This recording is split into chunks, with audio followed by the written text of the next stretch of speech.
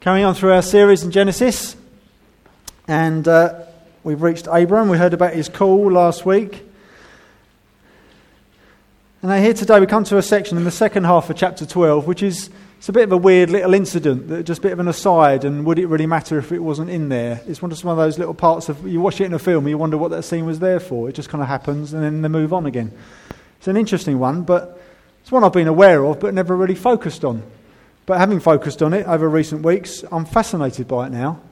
And there's a lot more here going on underneath the surface. And I love this now. What? 14 what? Chapter 12. Did I say 14? I did say 12. Yeah, what's he doing? Stop it! You've had your bit. You stay down there now. It's my go now. It's definitely chapter 12. It's okay. It's definitely chapter 12. The second half of Genesis chapter 12. Have you ever tempted, we heard about it a little bit during worship actually, have you ever tempted to make decisions without prayer and to do things your way? Hands are staying down, but I suspect they want to go up. Yes, I know. Is it sometimes very easy to end up doing our own thing and navigating life without taking God into consideration until we realise we should have done that with hindsight? Who's good at that? I'm often quite good at that. With the small things, that's okay. God expects us as we grow in our faith, as we mature, to be able to make our own minds up about some of the smaller things. Dear Lord, should I buy a black car or a red car? I'll let you decide that. That's fine. But when it comes to the bigger decisions, we can still leave God out of the mix, can't we? It's quite easily done. And today, we're going to look at this passage about a man who makes a very big decision and other decisions in light of it. And then there are consequences in light of that.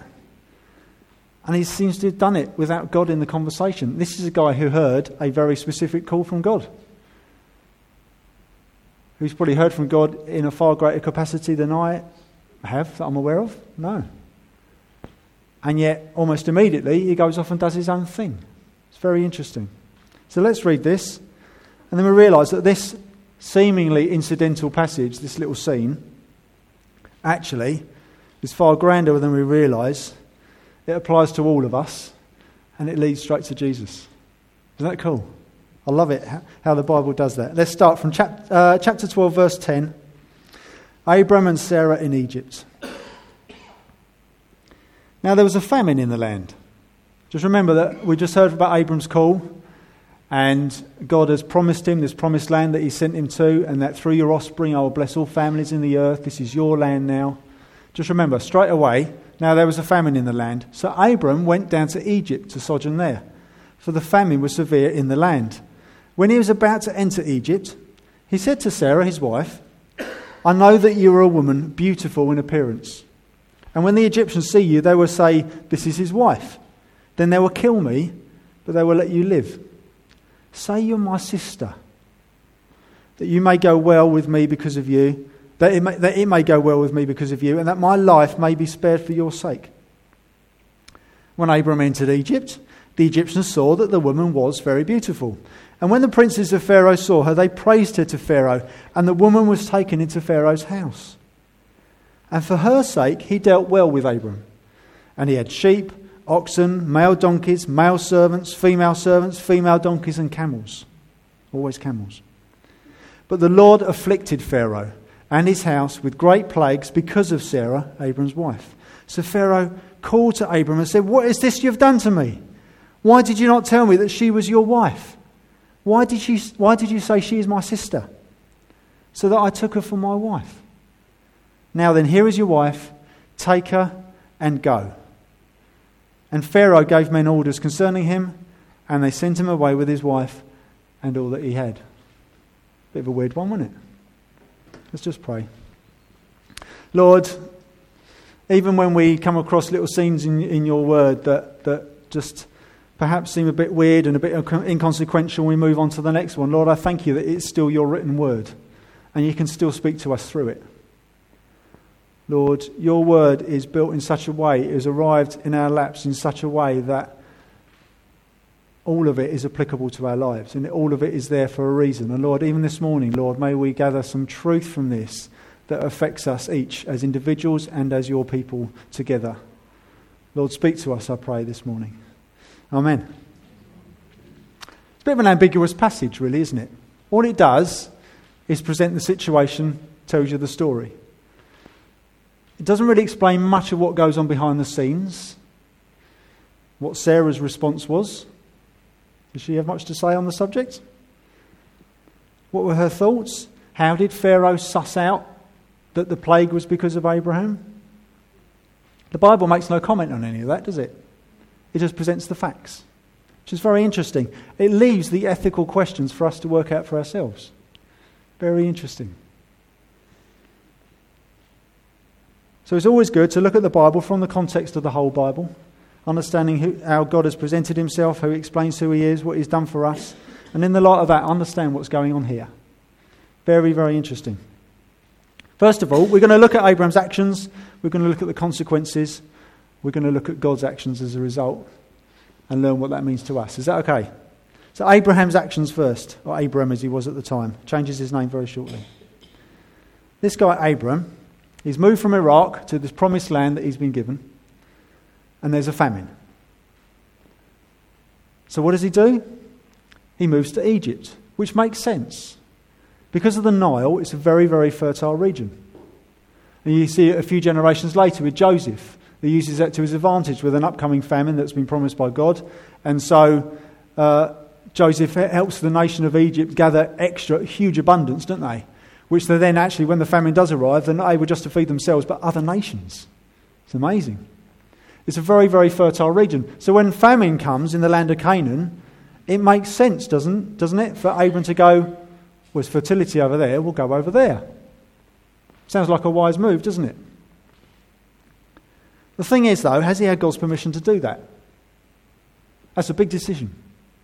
And when God has promised in the land of Canaan and said to him, go there, and that's where I'm going to bless you, and that's where I'm going to bless all families upon the earth that are to come, and I'm going to do it through your offspring in this land, at no point, as the Bible told us, that God told him it's okay to go anywhere else. So Abram's lack of trust of God in the time of famine has been to take it into his own hands. Very interesting. So first of all, that's the first part of Abram's actions. The second part is about this lie, isn't it? So, as a result of him deciding to go to Egypt, he's realised he could be in trouble if someone wants his missus. Sarah was a bit of all right.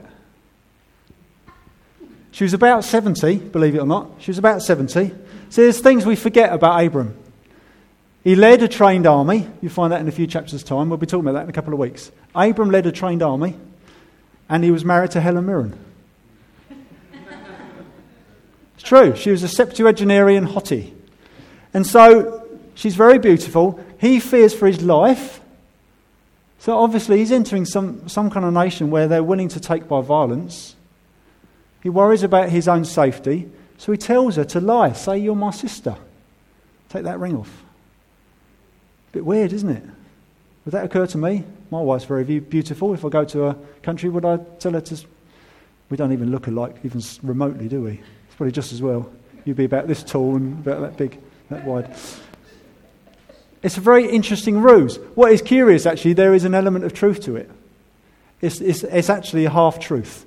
He and Sarah are related through Abram's dad, which is a little bit weird. Don't dig into that. We won't go there. A little bit of a worry. They are related through Terah. So there's a half-truth to it. But he says, pretend you're not my wife, pretend you're my sister. He actually does this again in a few chapters' time, chapter 20. So he obviously hasn't learned his lesson either. People are good at that in the Bible, aren't they? Not learning their lesson. So Abram's ruse, it has a half-truth to it, but he tells his wife to lie. Say, you're not my wife, to tell him you're my sister. And yet God has promised Abraham to stay in this land. This is the land I've given you. Abram decides to go somewhere else. As a result, ends up lying, ends up deceiving, because he's fearing for his life. At no point is Abram trusting God in this, is he? Already. Just a few verses after having this full conversation with God. He's stepping outside of God's provision. He's stepping outside of God's plans. And it's happened very, very quickly. It's unravelled very, very quickly, isn't it? And Pharaoh has taken Sarah to be his own wife. What a mess. Verse 19, Pharaoh says, "Why did you say she is my sister so that I took her for my wife?" He didn't just take her into his household, he took her for his wife. Either he's now sleeping with her or he's planning to. Abram, what have you done? You let him take your wife and someone else is sleeping with her. In fact, she's 70, but bodies worked a bit different in those days. Abram could end up being stepdad to a half Egyptian royal heir. What a mess. An absolute mess. This is what happens when we try and take things into our own hands. And then to rub salt in the wound, verse 16. And for her, Sarah's sake, he, Pharaoh, dealt well with Abram. And he had sheep, oxen, male donkeys, male servants, female donkeys, and camels. He's given Abram loads and loads of stuff in return for his, in inverted commas, sister. How would I feel when I've now lost my wife? She's either sleeping with or being seduced by someone else, and I've been given loads of material goods in return for that. That's rubbing salt in the wound, isn't it? How would I feel? What would my conscience been doing? It would be eating me up. What have I done? Right old mess. So that's Abraham's actions. That's the repercussions of it. What happens next? God has to step in, doesn't he? He's been left out of the conversation. God has to step in. What does he do? He brings judgment on Pharaoh and his house. He brings plagues on Pharaoh and his household. Now, Pharaoh was oblivious to the deception, wasn't he? As far as he was concerned, Sarah was Abram's sister. Lovely, she's nice. Helen Mirren, lovely. I'll marry her. So, as far as we're concerned and he's concerned, he's innocent of all this, isn't he? Someone nodding, someone shaking their heads. Is he innocent or is he not? He didn't know. He was foiled by deception. Is he innocent? God still judges him and sends a plague on him and his household. Is that fair?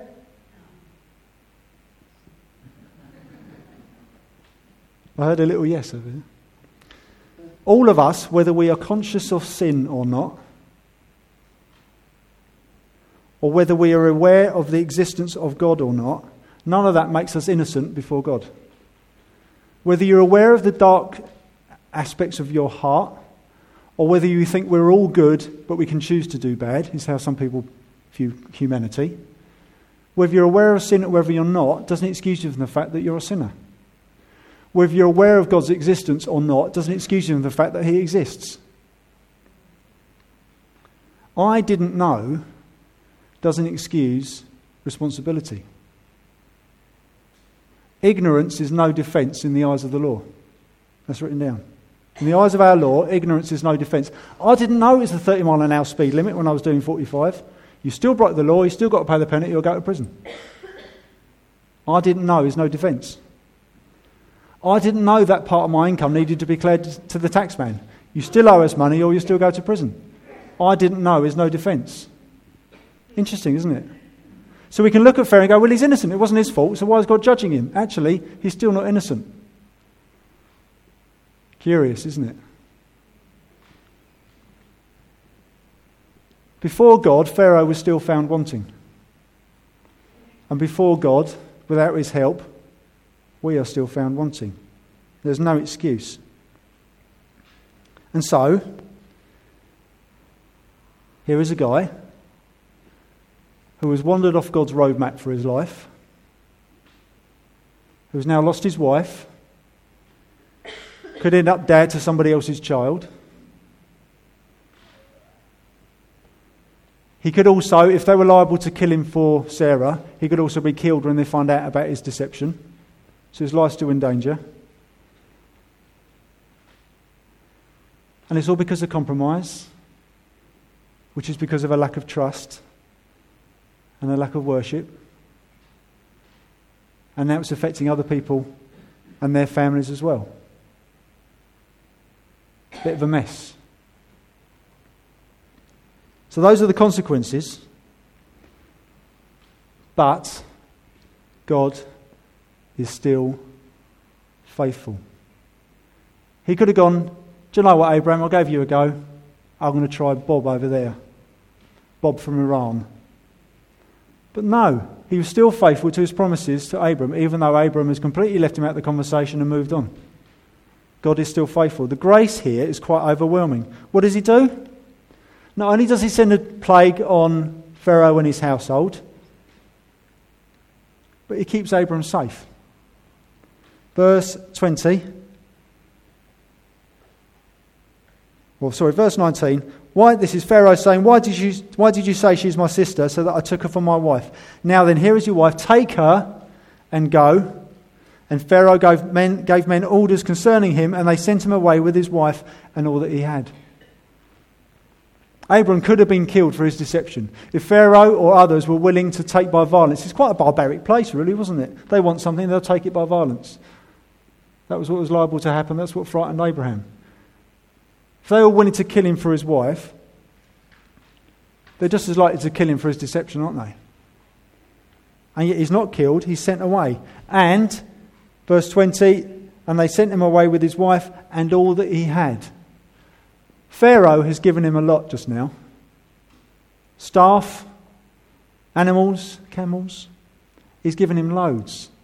He's become a rich man in a time of famine. Hello. Interesting. Abraham has left with more than he arrived with, and he has become rich in a time of famine, despite his actions and the consequences. Isn't that fascinating? What a faithful God. Did he deserve it? No. And yet Father God did that for him. There is our God. There is our Father, taking care of his family, even when they screw it up. I love that.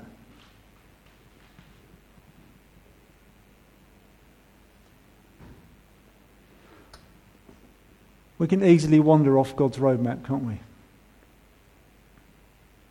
Have you ever wandered off God's roadmap? Oh yeah. It's easily done, isn't it? We can try and seek safety or happiness our way, can't we? I will be happier if I get ... I will be happier if I marry ... I will be happy if I move away. I will be happy if God wants me to move, but I'm going to stay. I will be happier here. I will be happy if... That very first song, my greatest treasure, isn't it? Jesus, priceless treasure. That whole song's all about that, about delighting in him, but above all other things. And yet we so often don't, do we? And we think we will be happy if this, or this. I will be happy if I'm involved in a relationship because I'm lonely. Well, maybe, but make sure it's the right relationship. See, it's a question of worship and a question of trust, isn't it? That's exactly what Abraham was. Just a few verses after God has promised him, effectively, spiritually, the world. It's a massive promise over this guy. God has been speaking to him, and Abraham is able to pray. Abraham is a prayer because right at the end he builds an altar and he has a conversation with God. He calls on the name of the Lord is the word that's used. He's a prayer, and yet within a couple of verses he's not doing it anymore, and he's taken things into his own hands so that as far as he's concerned, he'll have enough food in his tummy and he'll be safe. It's a lack of trust, it's a lack of worship straight away, isn't it? And what a mess he ended up in. See, when we revere God more than man, we won't crumble. It's as simple and as profound as that. When we're struggling to pay the bills and we're tempted to hide some of our income from the tax man so we can pay those bills in our heads, when we trust God for his provision, we won't do that. It's as simple and as profound as that, isn't it? When we're on our own and we want Mr. or Mrs. Right because then we'll be happy, if we trust God that he'll provide, we won't marry someone we shouldn't be marrying. I know loads of, actually young guys as well, but particularly the young ladies, particularly at City Church, there's quite a few. and they were fast approaching their 30s, if not already in their 30s. They still weren't married. A lot of their friends were. And they openly said to us, I just want a husband and children. I want a family. And they were tempted to just go and marry the next nice guy they found. He doesn't love Jesus, but he's really good looking, he's funny, he makes me laugh, and he's got a bit of a brain. It's a temptation, because they don't want to be on their own for the rest of their life, and I get that. But they held out. And everyone I know that wanted that, but held out, have married a godly man, and now they've got children. Sometimes they weren't even married or even met them till they're like late 30s, even early 40s. And now they're married and they've got children. There were two that wasn't their big thing, and now they're quite happy being single, looking after kids in different countries in Africa. They're fine with that. That's okay. But the ones that really wanted these kids and their husbands, they didn't go off and find the next nice-looking bloke who made them laugh a bit. They waited for the right godly man who would help them pursue Jesus more rather than prevent them from pursuing Jesus more. Good for them. God honoured that. And he gave them the desires of their heart because they delighted in him first. But the temptation is to take matters into your own hands sometimes, isn't it? Or about when it comes to work. Some of us, the temptation might be it's all about money, or it's all about career. And you go pursuing that rather than asking God what he wants you to do. Or conversely, I'm just going to sit in the corner with a nice little job with no responsibility whatsoever because I want the easy life. Okay, that might be for you, but have you asked God if that's what he wants for you? He might be asking you to step out of the boat and take on some responsibility and stop being lazy. I don't know. But it's not always about money and career. Sometimes our temptation is to go the other way, and God doesn't want that. He wants you to have some responsibility because he wants you to grow. It depends. But do we involve God in the conversation? Because quite often when we don't, we end up in a right old pickle, don't we?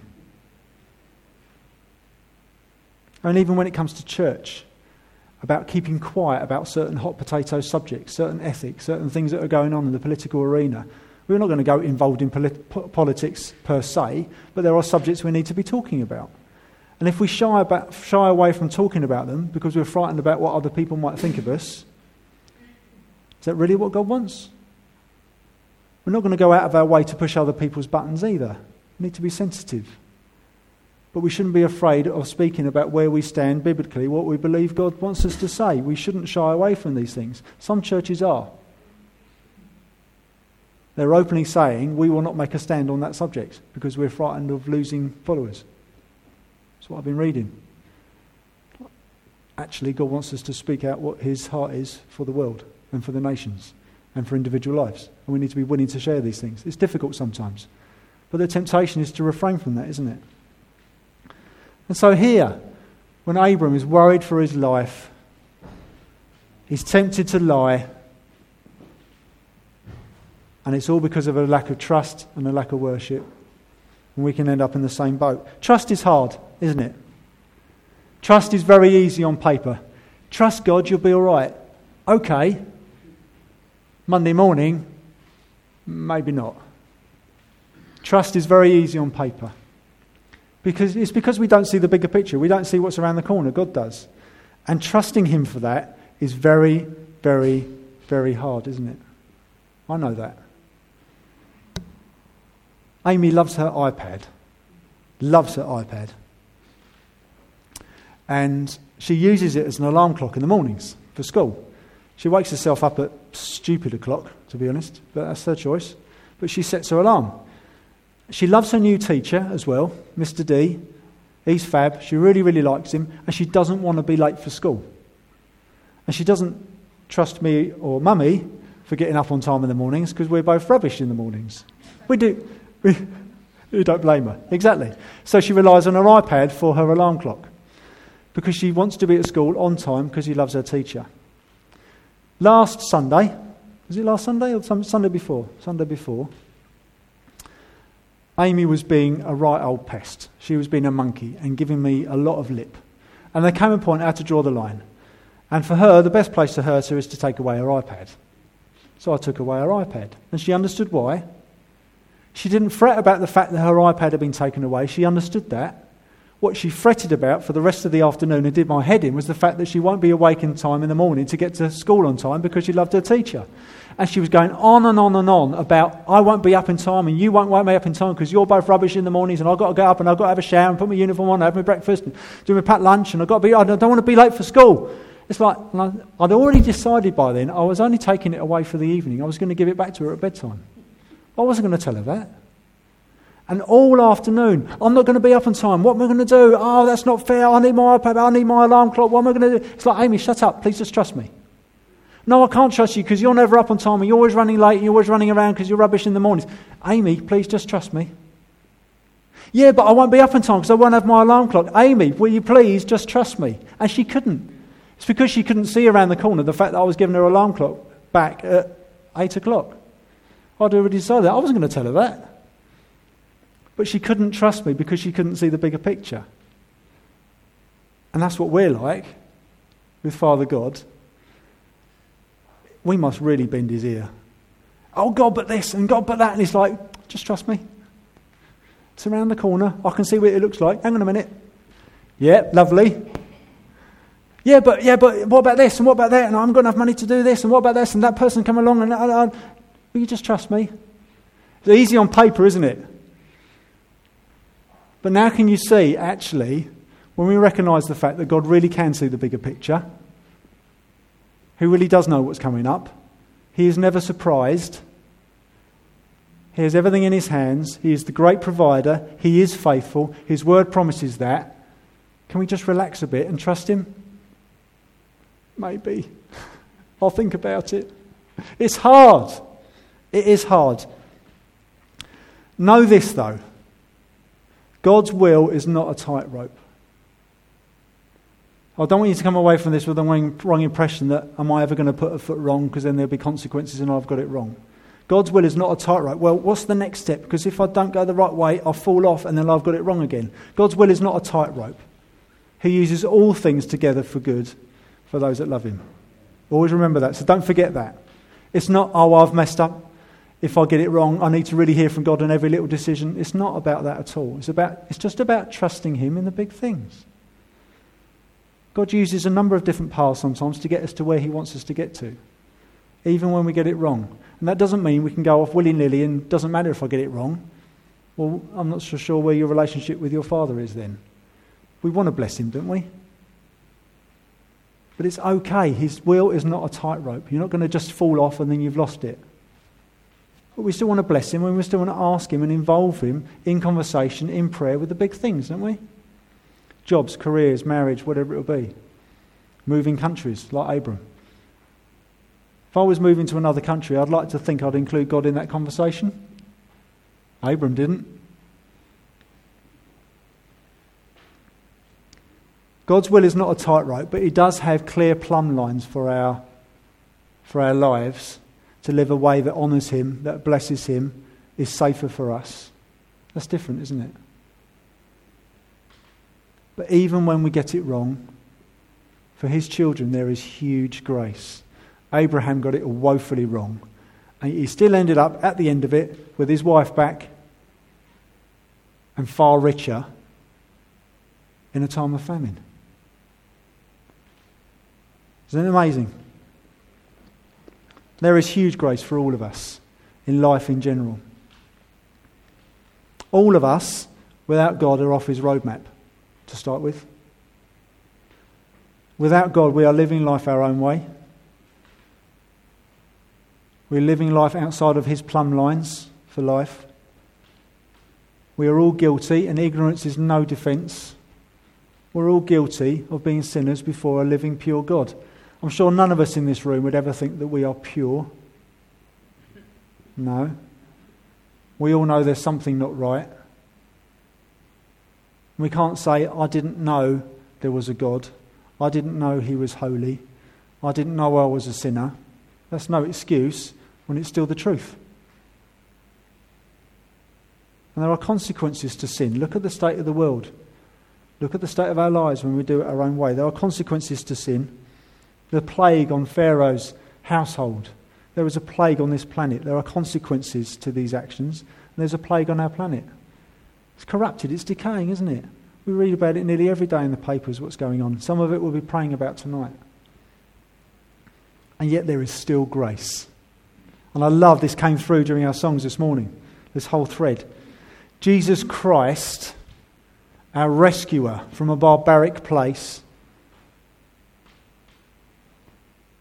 Jesus Christ, Son of God, eternal God, when we're lost in sin, through our own actions, the consequences of our actions, taking things into our own hands, we're in a right old mess.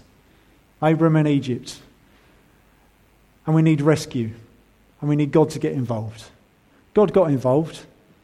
Jesus, Son of God.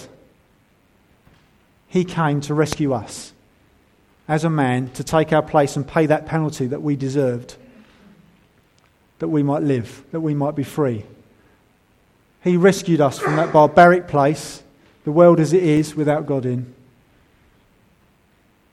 Jesus rescued us, and anyone who believes in him as the Son of God who died for them to pay the price for their sins and rose again to secure them once and for all into eternal life. If you believe that, you are far richer in a time of famine than ever you could imagine. It's the same, isn't it? Abram's story here is our story. Isn't that amazing? Our judge offers us rescue. Our actions just end up with broken dreams, a right old mess, or sometimes just an emptiness. Some people are bumbling along quite happily in their lives, but it's empty and they can't put their finger on it. That's without Christ.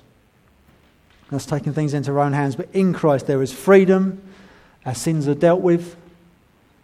We are forgiven, we heard about earlier, didn't we? And there is one who knows all things, who knows the bigger picture. Our Father God. Who is not going to tell us everything. If he did, our little brains wouldn't be able to take hold of it all anyway. He just says, trust me. Do we trust him? Do you? There's a couple of verses I just want to look at. Joshua chapter 1 verse 5. Famous verse, but a little reminder. Joshua 1 verse 5. This is what the Lord says to Joshua, who's taken over Moses' mantle for leading God's people. But it's the same promise, still applies to us because it rears up again in Hebrews 13. We're reminded of this verse, but it is the original time it appears. Just the second half of verse 5. Just as I was with Moses, that I will be with you. I will not leave you or forsake you. That's even when we get it wrong. There's grace right there already, isn't there? I will not leave you nor forsake you. If you need to be reminded of that verse, stick it on a post-it, stick it on your dashboard, stick it on your bathroom mirror. That's what God says to you. Whether you get it wrong, whether you get it right, I'm not going to forsake you because you're mine now, through my Son. But then Matthew chapter 6.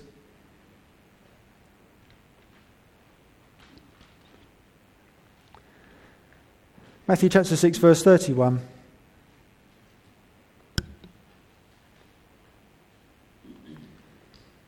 It's all about a question of trust and a question of worship, isn't it? Matthew 6:31 says, this is Jesus himself saying, therefore do not be anxious, saying, what shall we eat, or what shall we drink, or what shall we wear? This was part of Abraham's problem. He was worried about going hungry, wasn't he? For the Gentiles seek after all these things, and your heavenly Father knows that you need them all.